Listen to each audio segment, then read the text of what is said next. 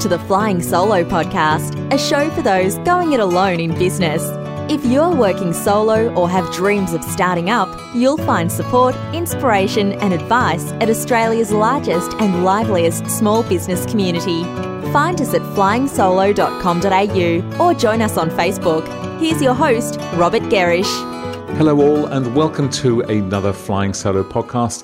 If you've yet to check out our new premium membership offering, please do. We've added a swathe of new benefits to help your business stand out and to help you stay at the top of your game. As part of membership, you get a coaching session with little old me, entry to a new private discussion group, access to our library of over 80 how-to videos, deals and discounts, and much, much more, all for just $99. Head to our join page to find out more. Now, my guest today is Christie Whitehill, the founder of Tech Ready Women, an organisation that helps women succeed in the world of tech. She's also the CEO of Hatchling Lab, an innovation and tech partner to startups and corporates, and co-founder of Poppy Renegade, a movement to empower women to stand tall. Last year, Christie was nominated as one of the top 50 Australian women in tech by Startup Daily. Gosh, impressive stuff. Now, we're going to take a look at what makes for a successful startup and, importantly, what are people often getting wrong. Hello and welcome, Christie. Hello, how are you? Oh, look, Thanks for having me. It's a pleasure. And look, you're a very busy woman, and you've also just been telling me you have a 1-year-old son. So, yeah, gosh, very busy at the moment. Very busy. A little bit crazy too, I think. Okay, but enjoying yourself, I'm guessing. Enjoying it, yeah, I'm loving it. Okay, so how are you going? Sort of, being a new mother. That's quite a transition in life. How are you going with that little bit of extra juggle in amongst all your work? Yeah, I think I went into motherhood thinking, I've been an entrepreneur for 7 or 8 years now. So I guess I felt like it was just going to be another, task that I had to add. And I definitely does add so much more to your day, and it adds so much more to your life, I think, in general, because, there's such an amazing, it just gives you a whole new purpose, really. And, it's a juggle, but, you can't do it alone. I have an amazing husband and, help as well, because I'm running a business, but it's just been amazing. Yeah, okay. Well, it'll be interesting to maybe catch up with you in a couple of years and say, okay, so, startup business versus startup human. I know. Which do you want more of? Anyway, look, to get us started, clearly you have a strong focus in supporting women in your work, and you have done, as you say, for sort of 7 years or so. Yeah. I wanted just to get us started, and I'm happy that we sort of move around and don't worry whether we're talking about men or women, but to get us started, are women startups very different to their male counterparts, do you think? I don't think they're different. I think, from what we're seeing at Tech Ready Women, that the interests in the kind of industries and the products that they want to build, may be different, or the focus may be different. And I think that's because, women bring a whole new thinking to building businesses and solving problems. And so I don't think it's in the way it's run. I think it's more so in the way, they go about solving the problems in their business. Yeah, okay. So I'm just going to push that a bit further then. So what would be an example of that, do you think? Where do you sort of observe a woman taking an action and go, okay, well that's done brilliantly, and only us sisters could do that. What sort of thing do you see? I just think, some of the industries that we're seeing that the women are really taking head on are, health tech, fashion tech, anything to do with consumer-facing products and services. That's sort of been a high interest in the women that are, starting startups in our program. But, we're also seeing women in fintech and, taking on some big data type projects as well, and, interest in those areas. But it's definitely, consumer-facing ideas and problems. We're seeing more women wanting to solve those kind of problems. Okay, so it's more, you're saying the difference does sort of show up mainly in the kind of sector or industry, perhaps more so than any particular behaviours or traits. Is that right? Yeah, because I think, when you've got services and industries that, the buyer is female. I think women understand the problem and might understand the customer. And so that's why I think it's important as well to really help close that gender gap, especially in industries like tech, because, you've got, especially where women are the buyers and the decision makers in what they're buying, it's important to have both men and women, I guess, helping solve those problems so that there's a real balanced perspective in going about solving it. Yeah, okay. So when and I know you sort of sit on a lot of panels and discussions around entrepreneurialism and innovation. I mean, how often do you sit there thinking, "Oh my God, you so need a woman in your business"? That must happen. I mean, I feel that sometimes when I'm talking to a bunch of blokes. I'm thinking, "Oh, you just need something in here." I mean, does that sort of flood across you very often, or is it just something that you don't really consider anymore? Not really. I think I've been in my circumstance. I've been in tech for 6 years now, and like for the first, I guess, 3 or 4 years, I was the only woman in my team. I was the business leader, I guess, and I had the engineers were men.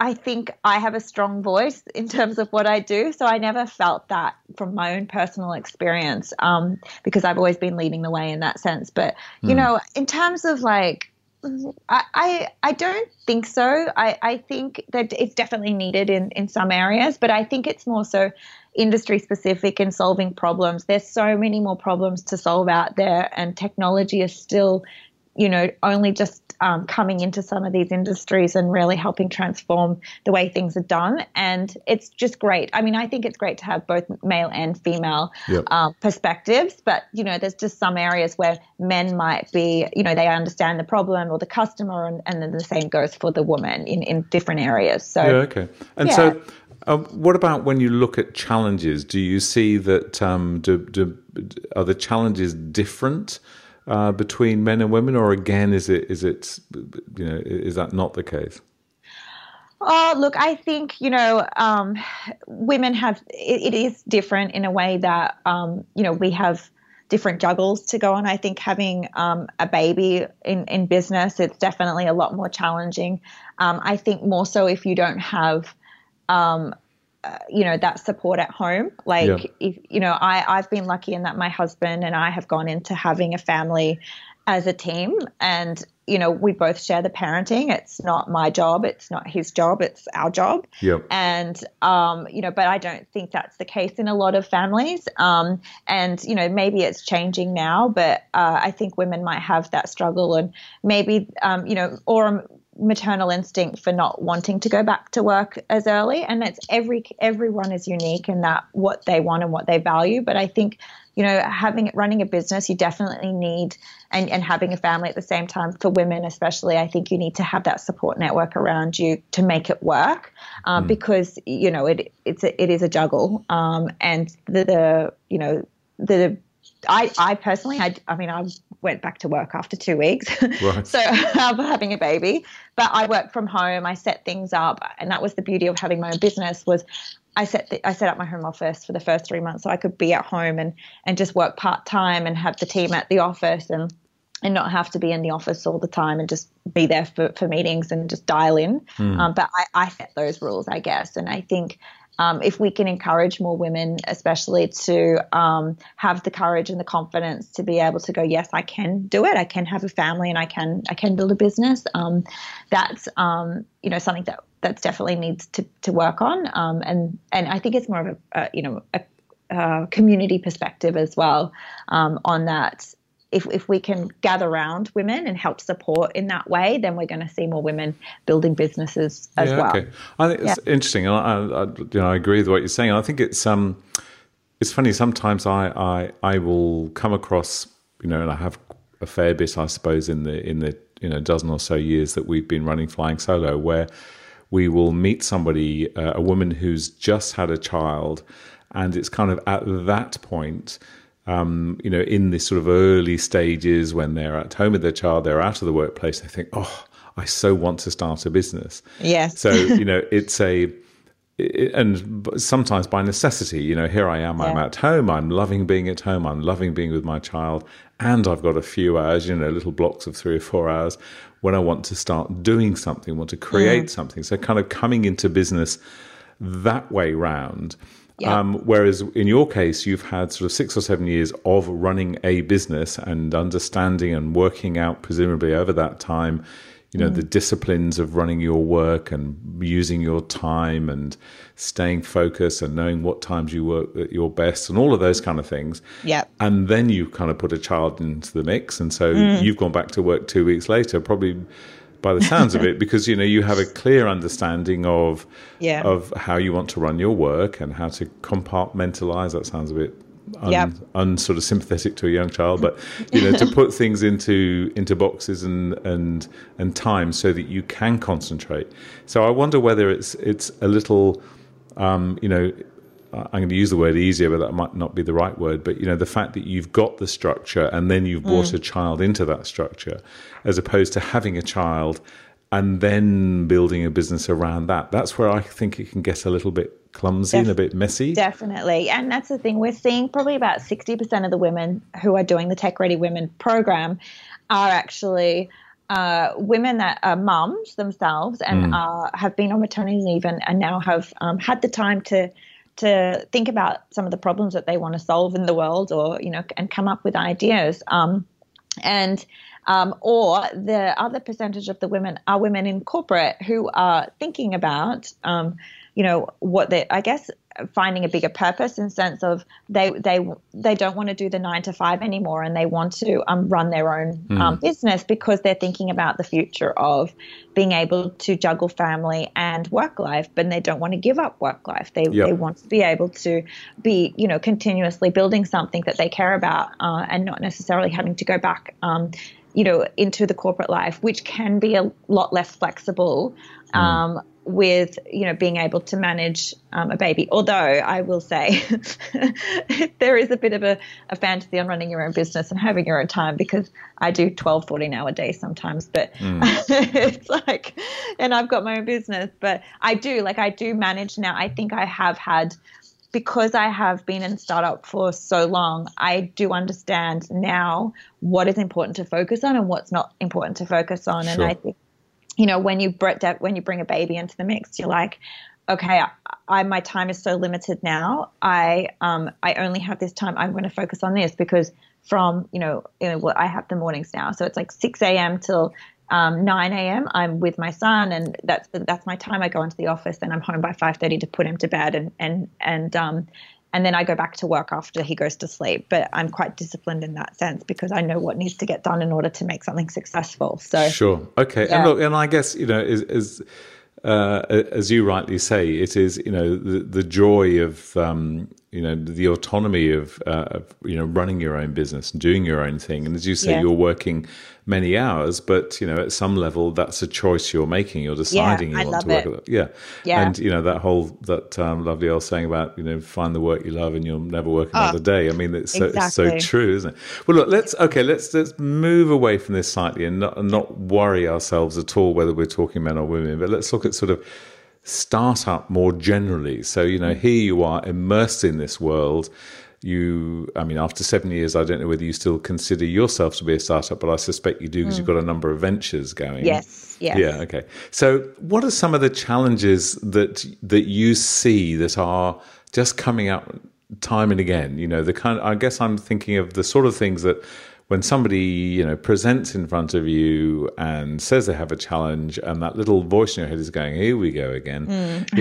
What are those things? What are the things that you're seeing that are time and again popping up for people?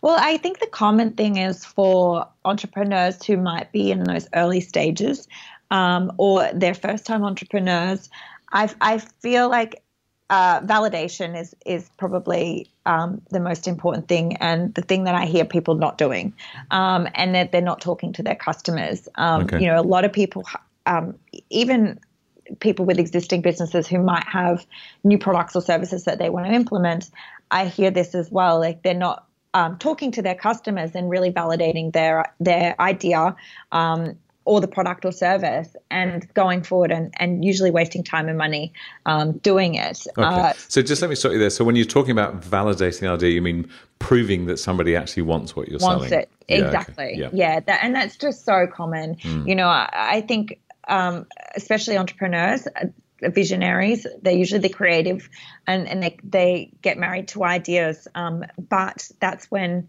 you know, you're just one part of it, whether you're solving a personal problem or, a colleague's problem or it's a community problem. Going out and talking to customers is the most important step. What we teach in the Tech Ready program is, all about customer interviewing, how to do it properly to make sure that you're getting the right insights, to make sure you're designing the right solution for your customer. It's just the most common thing. And I think later on in stages, hiring is, making mistakes in hiring people. I've made them so many times, and not hiring based on culture and values. That's been my biggest mistake, and it's cost me the most amount of money too. Okay, I'm going to come back to that one in a moment. Now, I'd just like to go drill in a bit further with this issue of talking to your customers, and it doesn't surprise me that that's the first one you say, and I think that there's there's research that bears that out, that shows that this is the problem. This is the thing. We charge into our new ideas, full of passion and excitement. But we don't talk to our customers enough. Now, what do you why is that? We see it so often. What's going on in the mind of an entrepreneur that they are charging ahead without doing enough of that? What do you think's driving it? I think you just get wrapped up in the solution and the possibilities. We're naturally wired to think about, the solution and the idea and get wrapped up on all of that. But it's going back to the problem rather than focusing on the idea and the solution is the most important part, and really drilling into what the pain points are of the customer, can really help you actually design a better solution that's more suited for a bigger market as well. And, everyone will always think, oh my God, this is the best idea. I need this idea. But how many more people need that idea as well? Tell me, 'cause that's what's going to make a viable business. What's your own experience of this? I mean, it's, you're 7 years, that's a reasonable amount of time. Yeah. So have you experienced firsthand exactly that, where you've kind of charged in? Yes. Yeah. Oh, yeah, definitely. So my first idea for a tech startup was in 2011 or 2011. And it was a dating website called Fancy My Friend. And it was an idea my friend and I had come up with over a glass of wine, and she was single at the time, but I wasn't. And we decided, this is a great idea. We should create something friends recommending their single friends. I think, Facebook was just becoming big, and, everyone was starting to use it. So we thought we were quite innovative creating this product. We went straight into solution mode, hired a developer in India. Big mistake, because that just was disastrous. Wasted $15,000 there. Then we still hadn't validated, but all of our friends and family said it was a great idea, so it must be a great idea. Right.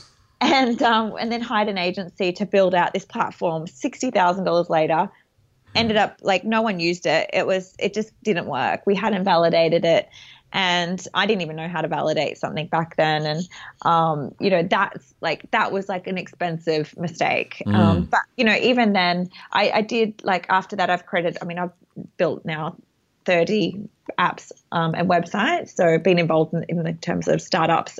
My company develops software for corporates as well. But,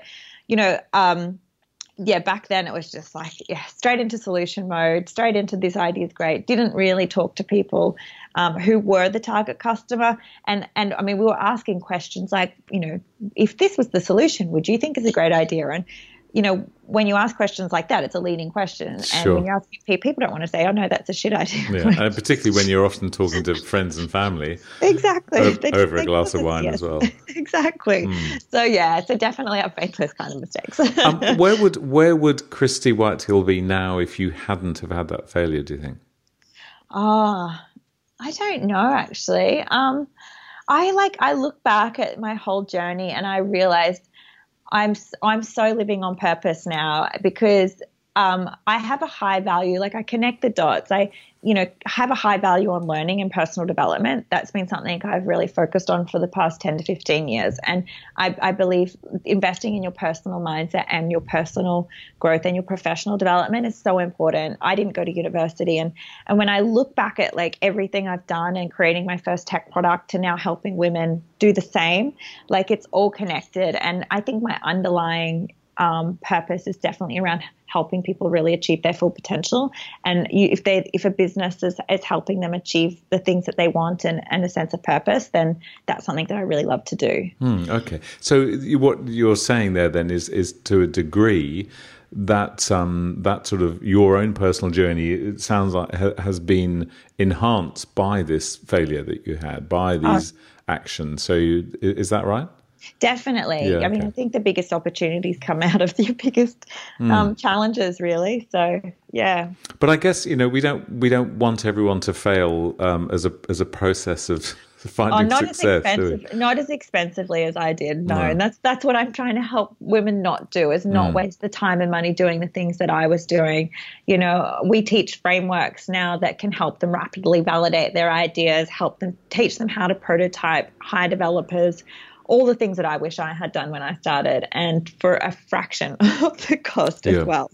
Yeah, well, look, let's and I know we've got the next sort of challenge to go on to, but just again on this sort of notion of validation, and I like the language that you're using for that whole, because it's just.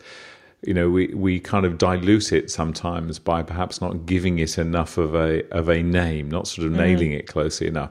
Because too often, I still meet people in a startup mode, and I'm saying, have you spoken to prospective customers? Do people want this? Oh, yes, I've done that. Yeah. And it's just too easy to think you've done it. But obviously, from what you've developed, by the sounds of it, through your businesses, is much more of a real sort of validation process. Definitely. We go a lot more in depth, and we really play devil's advocate too, and really keep people accountable to actually going in and doing the work and doing the research and doing the validation process. So, yeah. So just to perhaps slightly unreasonably just kind of put you on the spot here with your past business. So you spent, my maths on, $75,000 building a platform and spending it on a developer.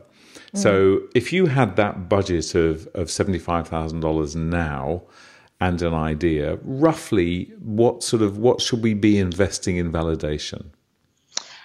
I mean, I think it's more so in the time, and it's every product and service is different and requires different, resources and time, I guess, as well. Like, I think if you're developing a tech product, and as an example, it's an app that helps.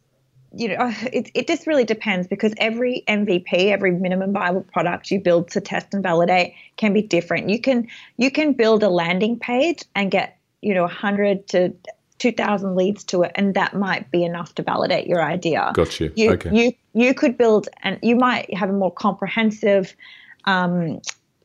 product that needs an app built because you have competitors in the market that are similar, and that might cost $50,000.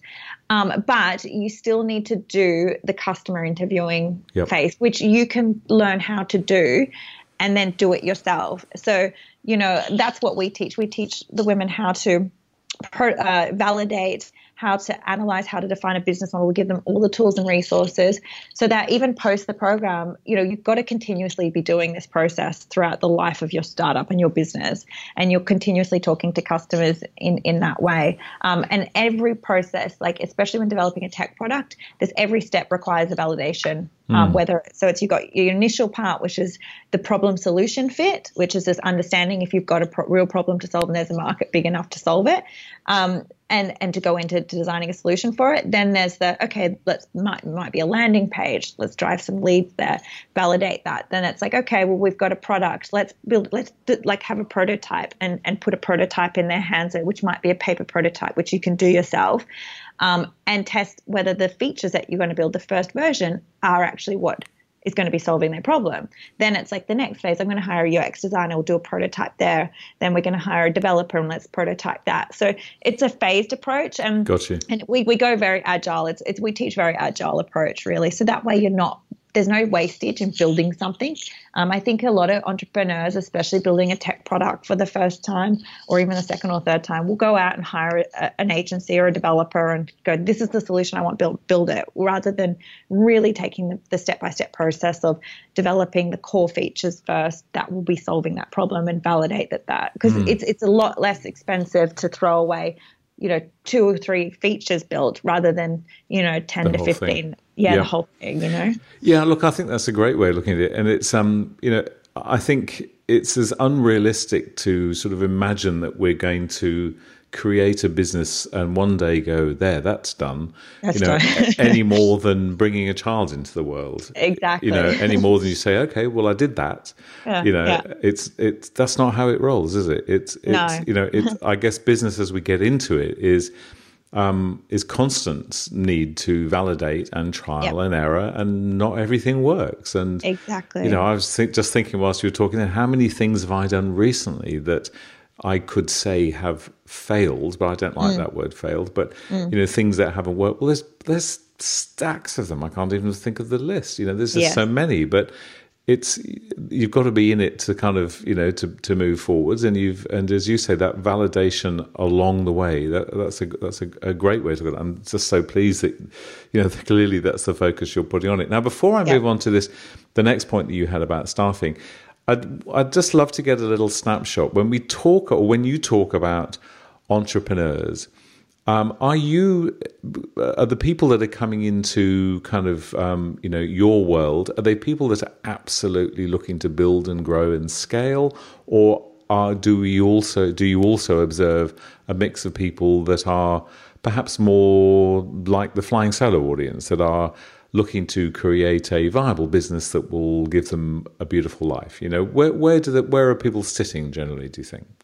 Yeah, I think in the latter, I think it's people that are wanting to, definitely people in that transition zone of, I want to create something that's meaningful, and I want to, there's problems that I want to solve. We have, for example, a couple of the women in our female founders in our wealth program. Janelle, she's been in the health tech industry for a long time in clinical trials, and she's wanting to create a product that's really helping solve that problem in terms of getting more people to do clinical trials and obviously open up that pipeline so there's more cures to be made. Right. And that for her is a personal problem because her dad died from a melanoma, and something that could have been prevented. But, for her, that's, something meaningful that she's wanting to solve. One of our other founders, she is a teacher, and she works in the inner west in Sydney, and in terms of her school, and has a lot of kids come to her with mental health problems and suicidal thoughts, and she's wanting to solve a problem in that area. So they're all areas that are really touching them personally, and for them it's about, how can they make a difference, and, wanting to do something more meaningful for themselves. Yeah, okay. So it is more about solving a problem, doing something meaningful, and not necessarily growing the next sort of massive business. That's not the driving thing by any stretch of the imagination. I don't think so. No. I think that'll just be a byproduct for them. Yeah. I wonder if there might be a little bit of distinction between men and women in that line of thought. But anyway, I'm not going to go there.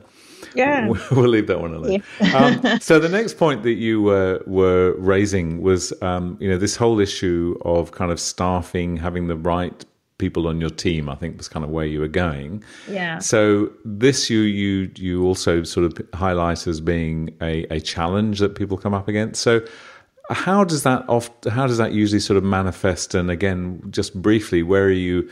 How do you kind of approach that with people that you're working with? Well, when it comes to hiring for the first time, and especially if you're hiring a technical team and you have no technical experience, it can be really challenging. I definitely went through quite a few development teams and developers over the years, because there's a lot of you don't know what you don't know, and hiring skill sets. Someone can look impressive on their CV, and it may seem like they have the right skill set, but in terms of especially in the tech space, there's a lot of introverted developers and analytical, and usually the business person is an expressive driver type person. So you can find a lot of challenges in that sense. So hiring people on the same values, that's something that I've found has been probably the most I've had the most success in, not just the skill set. But it is important, though, that you need to educate. If you're hiring a developer for the first time, you should be educating yourself on the platform that you need to be building on and hiring people around that area of expertise. But don't settle for just anybody. I think it's important to find the right people before you lock in. Okay. So, and again, I love what you're saying there. And I think, that the point that you made there as well is that there should be kind of onus on us as the individuals to have a good understanding, even though we might we don't necessarily all want to be coders or working having intimate knowledge on every single piece of software, but we need to know enough to know whether it's the right piece of software and whether it's the right whether the person is likely to be sufficiently skilled to do the work. But when you mentioned there about aligning your values with those of the person that you're working with, and again, totally understand that. But how does that, you mentioned your first sort of tech team in India and how that went in the wrong direction. And I'm not suggesting that that's, we don't have to go overseas to get our support, but obviously a number of people do. How do you suggest to people that they get into this whole kind of topic of values in what is a fairly early stage of any relationship? How do we do that, or how do you suggest people do that? Well, firstly, I don't recommend anybody go offshore if they haven't hired a tech team before or built a tech product, because it's just like that's a whole new culture thing as well to add in there. So I definitely recommend not doing that. But if you are hiring people on the ground here in Sydney, in Australia, or I think it's really important to really having that face-to-face contact, especially building a tech product, is really important. And so if you can find people on the ground, whether it's through tapping into networks, so, you might be building a fintech product or a health tech. There are lots of meetup groups as well that you can connect in with. And the community is actually quite helpful. And I found, finding people and recruiting people through word of mouth is probably the best. Through your own networks. And if you don't have those networks, going to those meetups and meeting people. Yeah, okay. Well, look, again, just all I'm doing is congratulating you on everything you say at the moment. But, that it's word of mouth is still so strong, isn't it? And so important. Yeah. And so, okay, so you're not... what I'm hearing you're sort of saying there is when you're meeting people face to face, then you're kind of looking for kind of value alignment. You're not necessarily sitting there with a checklist going, okay, what are the 5 things that you value most? No. It's not that sort of thing. But it's obviously what you're saying is you've really got to have your radar attuned. Yes. But it's so interesting, isn't it? Because you meet people who have got let's say a requirement, they just need somebody to develop this product for them or this service or whatever it is. And unfortunately, what often happens is they're just so desperate. It's like, who can I afford? Who's going to listen to me? And then on that basis, yes, this person's listening to me. Yes, I can afford them. Right. Let's sign them up. We don't do enough of that other stuff, do we? Oh, no. And this is where I've made my biggest mistakes and I've had the most headache in my business. I had a year there where I'd hired the wrong CTO. It was a pain. It was like the biggest year of frustration and pain, because even though he had all the right skill sets, the values match wasn't there. I had a high value on customer service and he didn't. And he was customer facing, and it was the biggest mistake. And so again, I think even though they're a diamond in the rough, I think finding technical people who are very good communicators, that's something that I would recommend looking for in this industry. Although they are tough to find because, like I said, it's, they either have a certain skill set. They're usually quite analytical people. You're quite expressive, but they're like, I've got an amazing CTO now and business partner. But, it's taken me 6 years to find him. Yeah, and look, and it's like a life partner, isn't it? Exactly. And you end up probably spending more time with your CTO Yes. than your husband, which Exactly. we won't go there. But it does happen. Exactly. But I think again, the point there is when we're using word of mouth, I think it's so important that we are able to articulate, this is the kind of person I'm looking for. The kind of person I'm looking for is someone who can speak to customers and listen and, all of those things. Yeah. This is the kind of language we can use. But often, again, I see people saying, do you know someone who can build me a website? It's like, well, there's a 15-year-old in the house opposite who'll do that, Yeah. But it's just not giving enough thought, is it, to exactly who is the person? Yeah. Who's that? Because you're going to spend a lot of time with some of these people and a lot of money. Yeah. Okay, I'm going to move us on to a different area. So we've talked there particularly about, talking to your customers and validation, having the right kind of support people around you. And I realize, I can tell that we could be speaking for hours. But what have you got one kind of third point? And then I'm just going to chuck another couple of sort of closing questions out to you. So what's the other kind of biggest challenge that you see or biggest mistake perhaps that people are making? I think it's also going into a business that's something that they don't care about or that's not aligned with their own personal values as well. Okay. And I know I've spoken a lot about values, but I think it's just really important because to be an entrepreneur, to build a business and to make it successful, you need to actually care about the problem you're solving because you need to have a lot of resilience, a lot of grit, a lot of perseverance, and it's an up and down journey. And if you're not doing something you love, then it's going to be a lot harder. And we talked about it before, but doing something you love means that you're not really working day. So it's really important. And I think I come across people who don't are trying to come up with an idea because it sounds like a great market opportunity, but it's not really something that they would push through on. So I think that would probably be my third point. Yeah, and again, I think that's such a good point in it. Doing something that you care about, and it's, again, I've spoken to people and I say, what is it you're really looking for? Why are you starting business? Oh, I'm starting business because I want to make lots of money. It's like, okay, right. Well, that's fine. Let's just pull back a bit from that. But finding something with meaning, and I guess the thing with that as well is that, one of the hardest questions I find to be able to answer is when somebody says, I don't know what to do. Can you give me some ideas? And it's a really hard thing, but all you can really say, and I think the right thing to sort of say to those people is, well, as you've just said, what do you care about? Exactly. What do you want to change in the world? What do you want to change in your life? What do you want to change in the life of other people that you love? If you look at, start from that place, it can be a great place to go. Okay. Now, I've got a good sense. I've got one question that I'm not even going to ask you because you kind of answered it. I can see, I was going to ask you what really drives you. Well, I can see that it is doing something that's meaningful and, doing something that you care about. Perhaps a final question to you is, when we look, we've talked a fair bit, and rightly so, because of the nature of your focus about women in business, women in tech. Who do you look up to? I know we've got, a couple of, I think of Melanie Perkins from Canva or Cyan Taid at Embato, a couple of really, really skilled, lovely women doing such great work in Australia. Who else? Who do you look up to? Who do you go?